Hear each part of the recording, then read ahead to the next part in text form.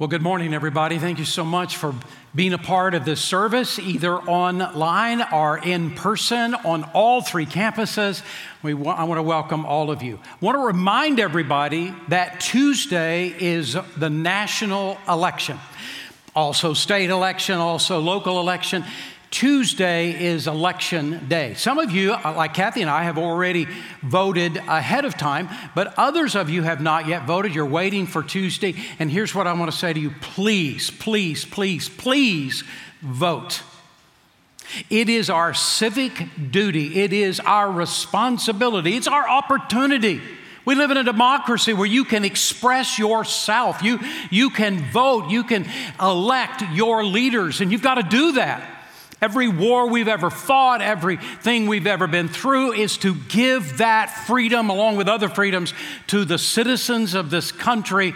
And if you have already registered to vote, you got to vote. You have to vote. It's so important. So take a look at the candidates. Think about it, pray about it, ask God about it, and vote on Tuesday. The next thing I want to say is today, we began our Spanish ministry at Richmond Rosenberg campus. It is fantastic. Yay. And we're so excited about it. We're so pumped about it. But you know, the Spanish ministry at Richmond Rosenberg is like a new church start. It's a new church plant. We're not sending hundreds of people there that are in the Spanish service. It's just a handful of people. And we've been working over the last couple of years trying to get in our lives and touches into the Spanish community. And now we get the opportunity to launch. Pastor Juan Carlos Heredia is just the most amazing guy. He's brilliant. He is absolutely brilliant. And he is so gifted, so talented. He loves people. And he is going to be the live preacher. We don't have dead preachers. We have live preachers at the Spanish service. So we're pretty excited about that and what's going to happen there. We don't know what to expect. It may start slowly. It's what most new church plants do and then grows with time. But we know that God is going to give us the opportunity to touch a group of people that we were not touching, not reaching, who do not know Jesus, to come and receive Christ as their Savior and grow and mature. So we're pretty excited. I'm going to ask us to pray. On all our campuses, let's stop for just a moment and pray for Pastor Juan Carlos and for this great ministry and his team. Father, we come to you and we say thank you for the opportunity that you have given to us to reach a group of people we were not reaching, a group of people that have not been reached. And we pray, Father, that you would touch, bless, open hearts, open doors. And Father, that we would see this ministry just explode, that we would see so many come to know Christ as Savior, and those who do know Jesus to grow and mature in their faith. And I pray that you would bless Juan Carlos and bless all of this Hispanic team and use all of them to be a shining light in Richmond Rosenberg and to see you move. We pray this in Jesus' name, amen and amen. I look out at the crowd at the Sugar Land campus. This is our first week of small groups, and it is for all the campuses. I'm pretty excited looking out and seeing this crowd. But even with that, we're still social distance. We still have a pew empty in front and behind us. We're still being very careful with masks and all that kind of stuff. And yet, there's still room, and we want to encourage, if you are home today and you'd like to come back to be in person, we would love for you to come and join us with that. It's been COVID year, and in this COVID year, there have been a lot of businesses that have been touched, and maybe none more deeply touched than have the airline industry. And I'm really praying and hoping that that'll turn around for them, because so many people are employed by the airline industry, and they're so important to our country. There was a guy that did get a ticket, and he slept in, and he was going to be late. He was scared to death he'd miss his flight, so he rushed and went as fast as he could go. And when he got to the airport, he decided that the fastest way to check in his bags that had to be checked in was with the external baggage handlers, not inside through waiting in line with that, but the baggage handlers on the outside. So he went up to the baggage handler, and he said, "It's very important, you got to go really fast." But the guy wasn't going fast enough. to suit this guy at least. And he began to be abusive. I mean, just yelling at him and all that kind of stuff. It wasn't making him move any faster, but he just kept going. And then when finally he got all done, the guy took off, went inside, off he went. Well, the next guy that was behind him went up to the baggage handler and said, "Sir, I am so sorry. That guy was so rude to you. I couldn't believe the things that guy was saying." And the baggage handler just smiled and said, "It's not a problem. I've already gotten back." And he said, what do you mean you already gotten back? He said, "Well, he's going to Chicago, but his bags are going to Japan." And here's what I want to say to you.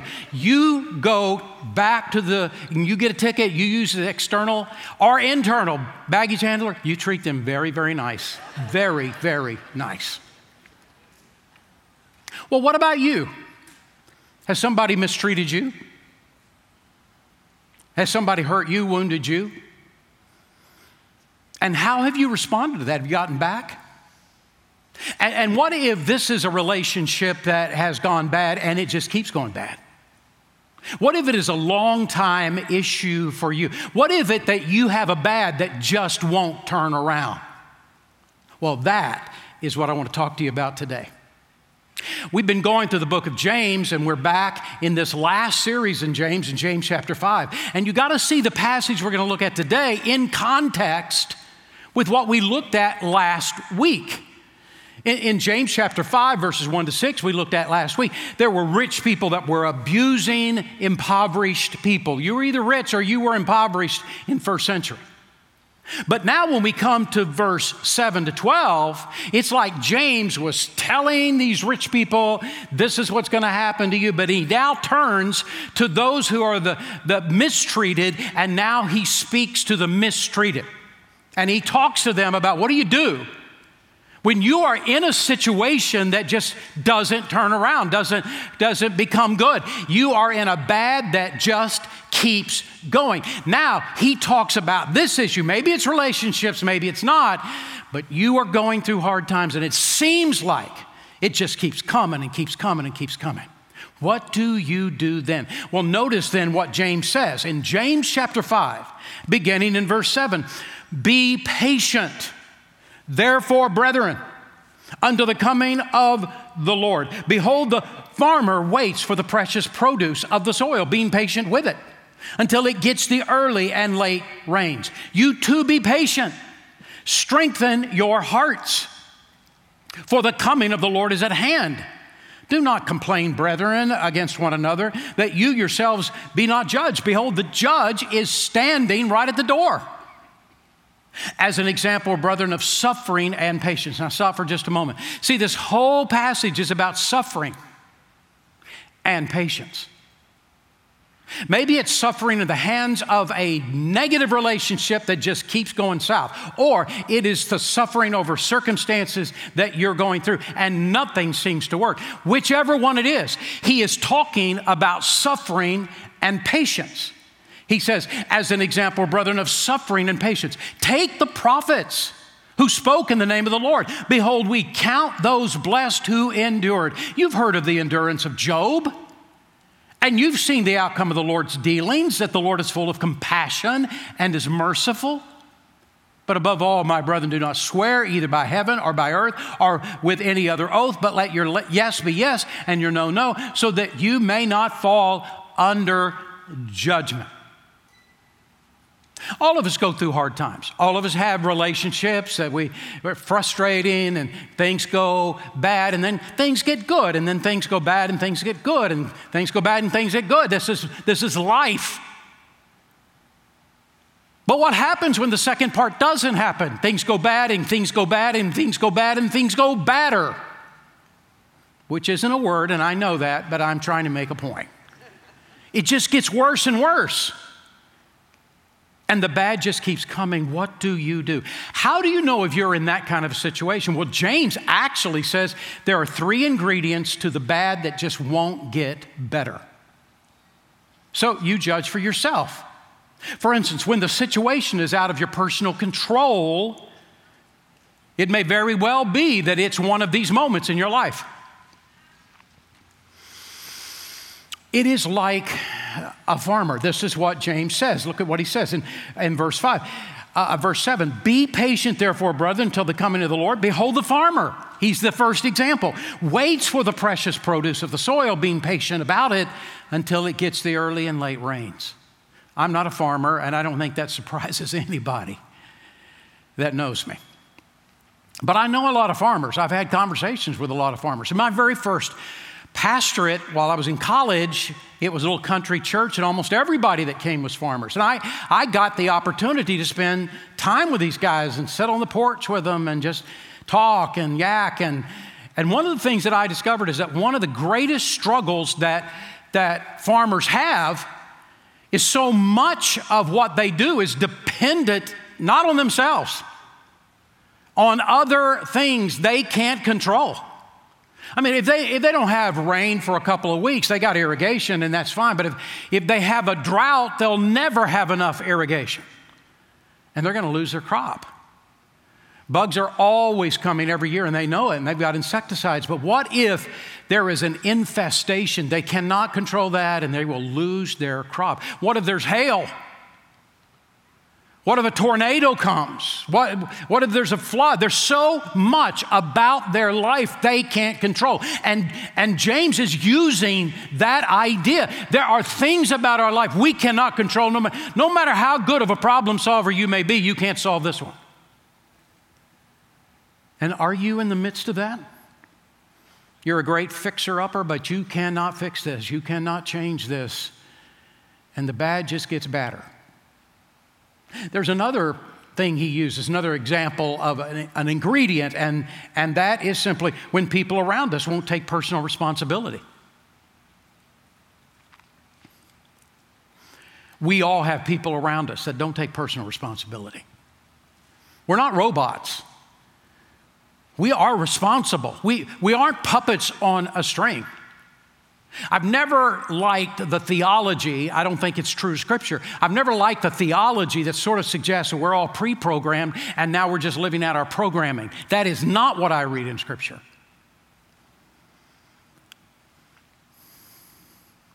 Every single one of us are responsible. We're held responsible before a holy God. But every one of us have experienced individuals who say this: it's my life. I'll do what I want to do with my life. I will act the way I want to act with my life.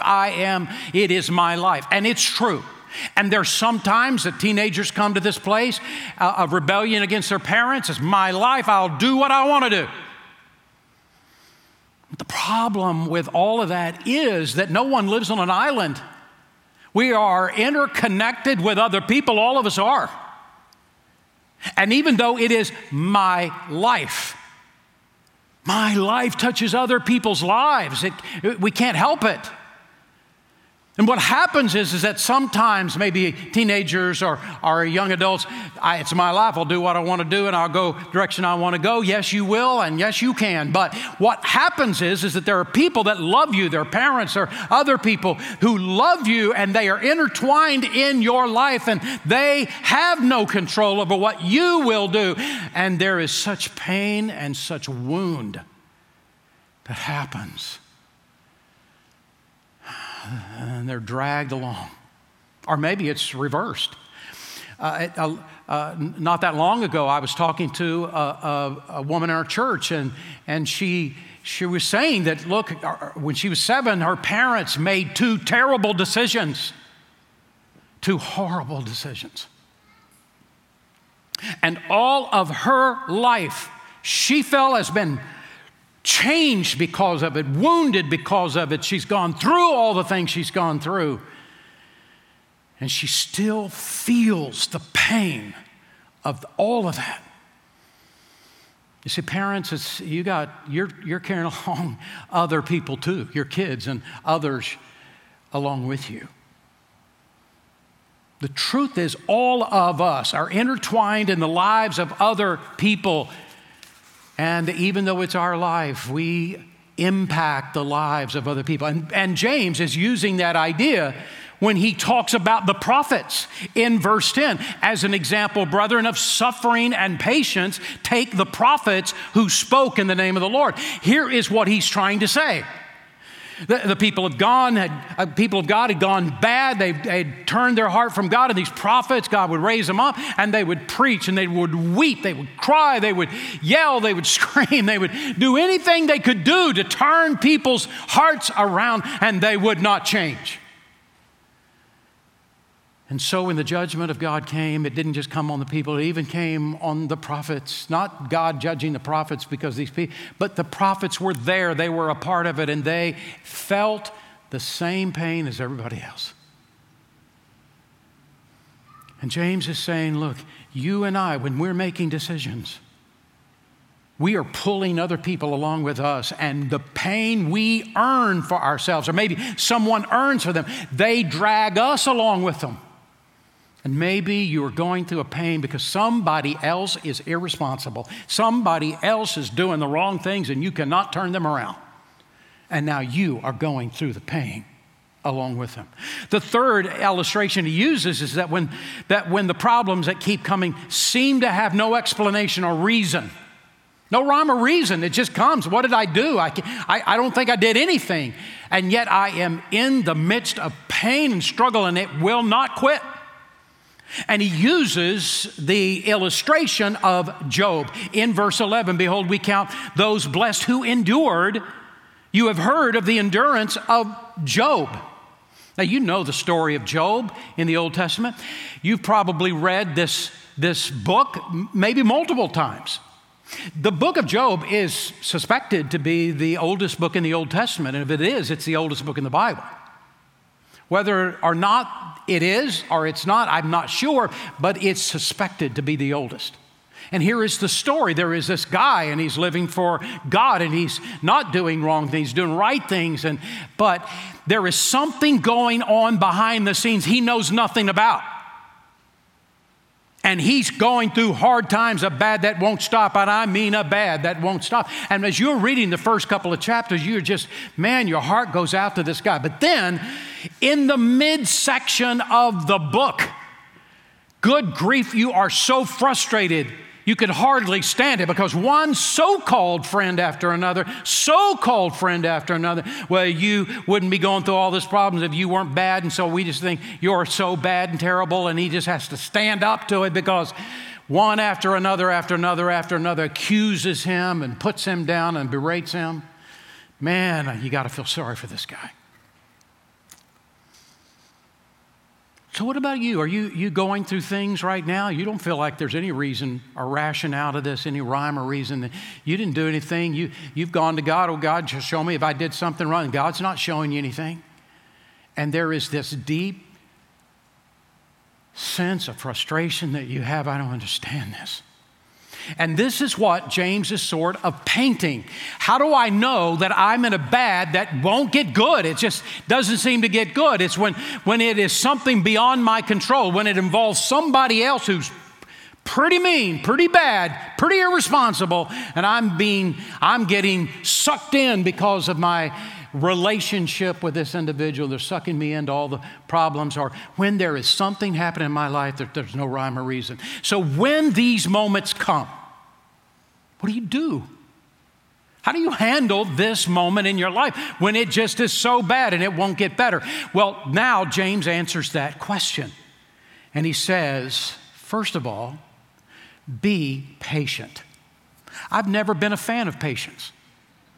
I've never really wanted to do it. Didn't really fully appreciate it. Be patient.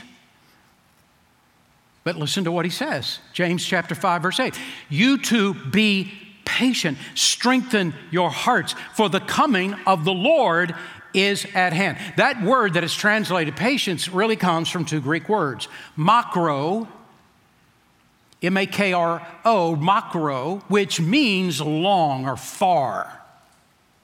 And thumos, T-H-U-M-A-S, thumos or O-S, T-H-U-M-O-S, anger. And what the idea is when you bring the two words together is have a long temper. Be long-tempered. That's the idea of patience. It means that you don't give in to the temptation of anger. Want to be angry? I want to be angry, but I choose not to be angry. It is long-tempered, and it is a decision not to quit. Because when you are in a situation that's just bad, that's not going to get any better, there's just a sense of, I'm just quitting. I can't take this anymore, I'm just quitting. And God is saying, no, don't give ground to the temptation of being angry. Don't give ground to the temptation of quitting. Instead, be patient. So why should I be patient? Well, first of all, because he says God is actually in control. And notice what he says. You too be patient, strengthen your hearts, for the coming of the Lord is at hand. Now,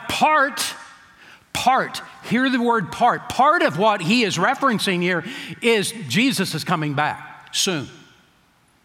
Every person in first century believed that Jesus was coming back in the first century.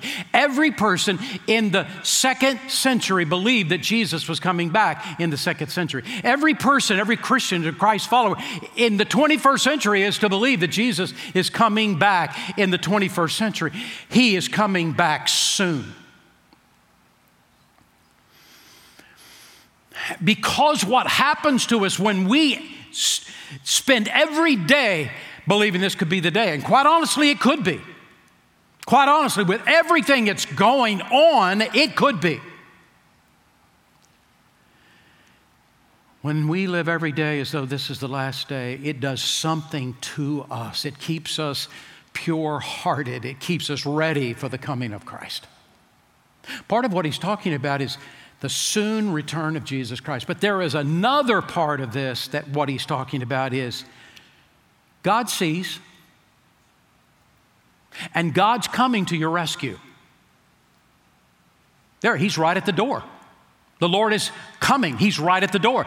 God is going to come to your rescue in the here and now. May not be the return of Jesus, but God is coming to your rescue.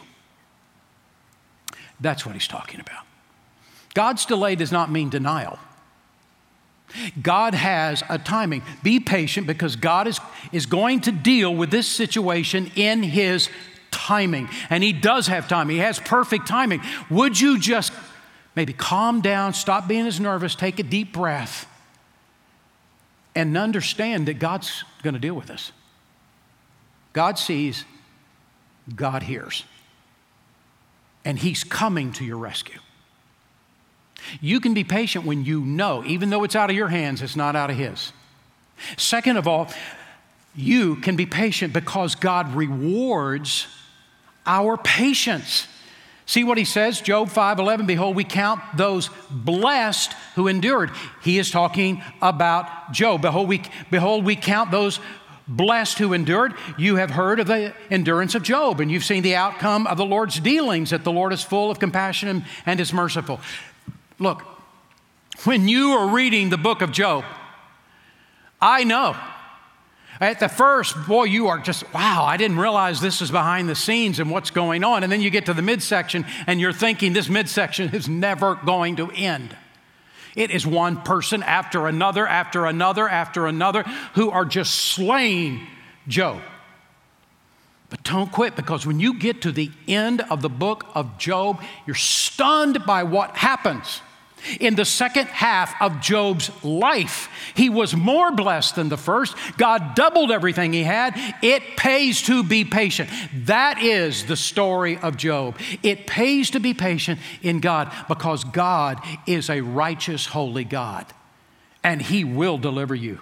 What happens to us when we go through hard times and difficulties is that we learn and grow ourselves. It builds our character.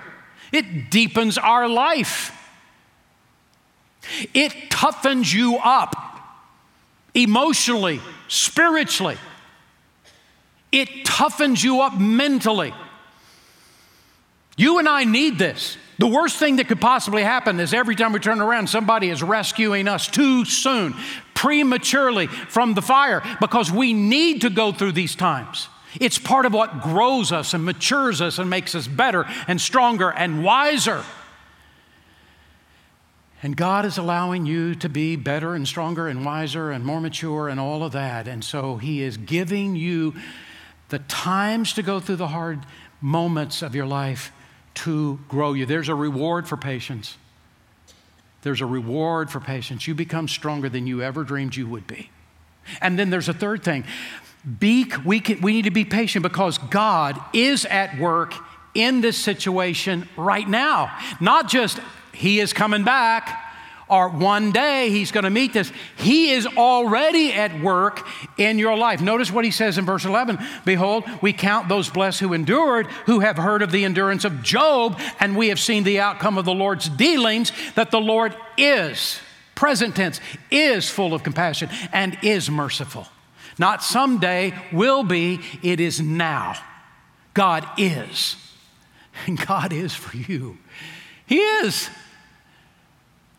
God is at work in your life. And just because you can't see what He's doing doesn't mean He's doing nothing. He is at work behind the scenes in your life and the life of other people that are involved in all of this. He is at work, and you got to trust that He is. If you could somehow pull the curtain aside, you would see the work of God, the hand of God in your life. There was a man and his daughter who were out in the woods going on a nature trip and, out in the woods and stuff. And they came across a cocoon, and there was a caterpillar. He was trying to squeeze through. He was trying to go through that metamorphosis. He was trying to get through. And he was obviously, when they looked at him, got down there and looked at him, it's obvious he was going through suffering. It was obviously that he was struggling, and couldn't seem to make any progress. And out of compassion, the little girl just quickly bent down and broke open the cocoon to free the caterpillar. And he died. She had no idea that would be the result. He died. See, the little girl did not realize what was actually happening. That in order for this caterpillar to turn into this butterfly, had to go through the struggle. And in fact, I've read that the depth, if you see a butterfly that is just beautiful, it's just the colors are so deep and striking. The depth of the color of the butterfly's wings tells you the depth of the struggle it went through. The greater the struggle, the more beautiful the butterfly. You see, it needs the struggle. And so do you and I. This is what we struggle with God about. Why aren't you rescuing me from everything so fast? Why are you taking so long? Because we're blessed with the struggle. We need the struggle.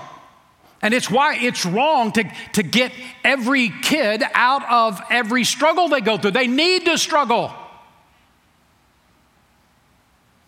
You can't rescue them all the time. You're hurting them. You're not helping them. You're not blessing them. Let them go through struggle.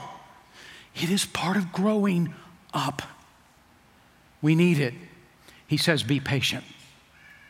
Second of all, allow, he said, your heart to be strengthened. See verse 8, you too be patient. Strengthen your hearts, for the coming of the Lord is at hand. That phrase, strengthen your hearts. The Williams translation says, put iron in your heart. It was about 35 years ago that I came across the Williams translation of this verse, and I was stunned by it. Put iron in your heart. It stuck with me. And what God has done in my life, every time I've gone through such deep struggle in my heart, there have been times in which, whether it was true or not, there have been times in which I felt like I'd put my family on my back and I was carrying my family through this moment of struggle. There have been times in which I felt like I've put this church on my back and I've been carrying this church through times of struggle.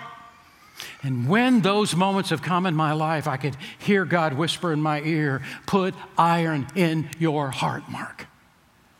Put iron in your heart. God never says, try to be strong. You notice that? It never says that in the Bible. It says, be strong. Be strong. To try to be strong is wimpy, because you can be strong if you want. He says, be strong. So what does strong look like? Well, first of all, it looks like I am waiting with expectation. I know God's going to come through, and I'm waiting with expectation, and that's part of my strength. There was a little town that was going through a drought, and I mean, it was just months they hadn't had any rain. And finally, the pastors, who are all friends of each other, came together and said, let's just call all of the Church of Christ, Jesus Christ in this town, all the denominations. Let's bring them together. Let's have a big prayer service on a Sunday afternoon. So they did it, and boy, it seemed like everybody in town came. Everybody was motivated. And they said to them, bring an object of your faith when you come, when some people brought their Bibles and some brought crosses and other things. And unbelievable. Why should it be unbelievable? It was amazing. About 30 minutes into the prayer service, all of a sudden it started raining. I mean, it was a downpour. It seemed to come out of nowhere.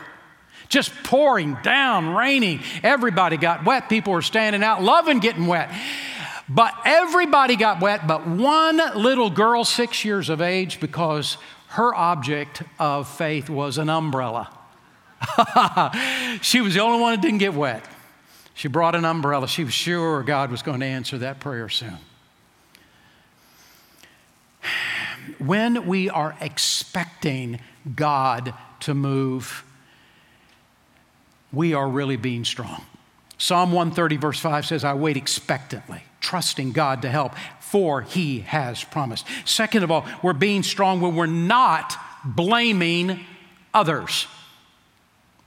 Not blaming others. Notice what he says in verse 9, do not complain, brethren, against one another, that you yourselves be not judged. Behold, the judge is standing right at the door. He sees and he hears. Why in the world would why would he say this? It doesn't even look like that verse fits in this. Somebody else over there is mistreating us, and what do? We start blaming each other. But I got to tell you, when a family starts having problems, what do? They start blaming each other. Well, we wouldn't be in this situation if it wouldn't be for the dumb thing you did. And churches blame each other. Well, we got to figure out who has screwed up here, and begin to blame and criticize each other. He says, when you're going through trials, stop this. Stop blaming other people.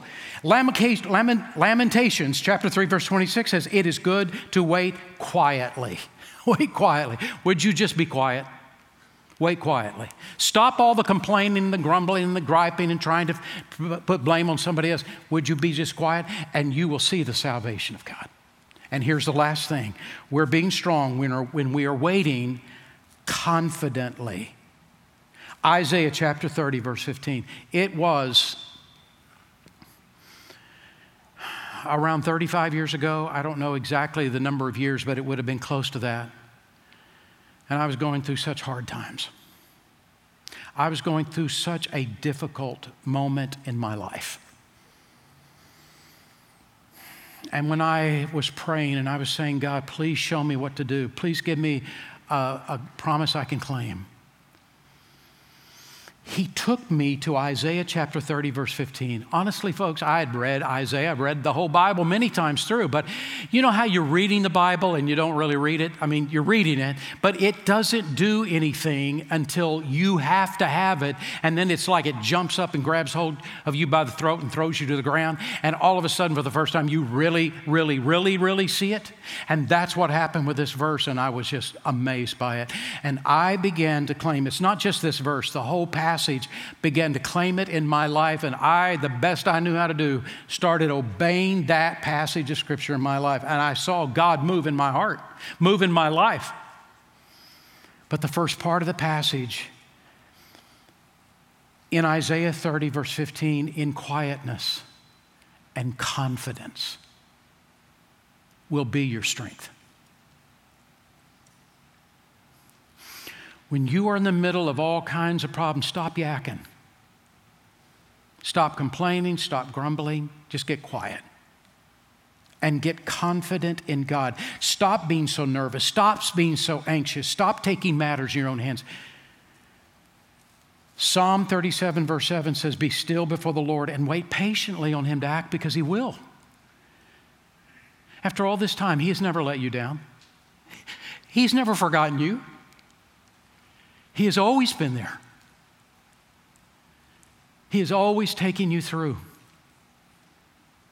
And He'll take you through again. Just calm down, take a deep breath, and trust Him. Now, where are you? Where are you in all this? Maybe it's somebody, maybe it's some situation, but this is the moment that God is saying to you, I want you to learn how to trust me. So would you do it?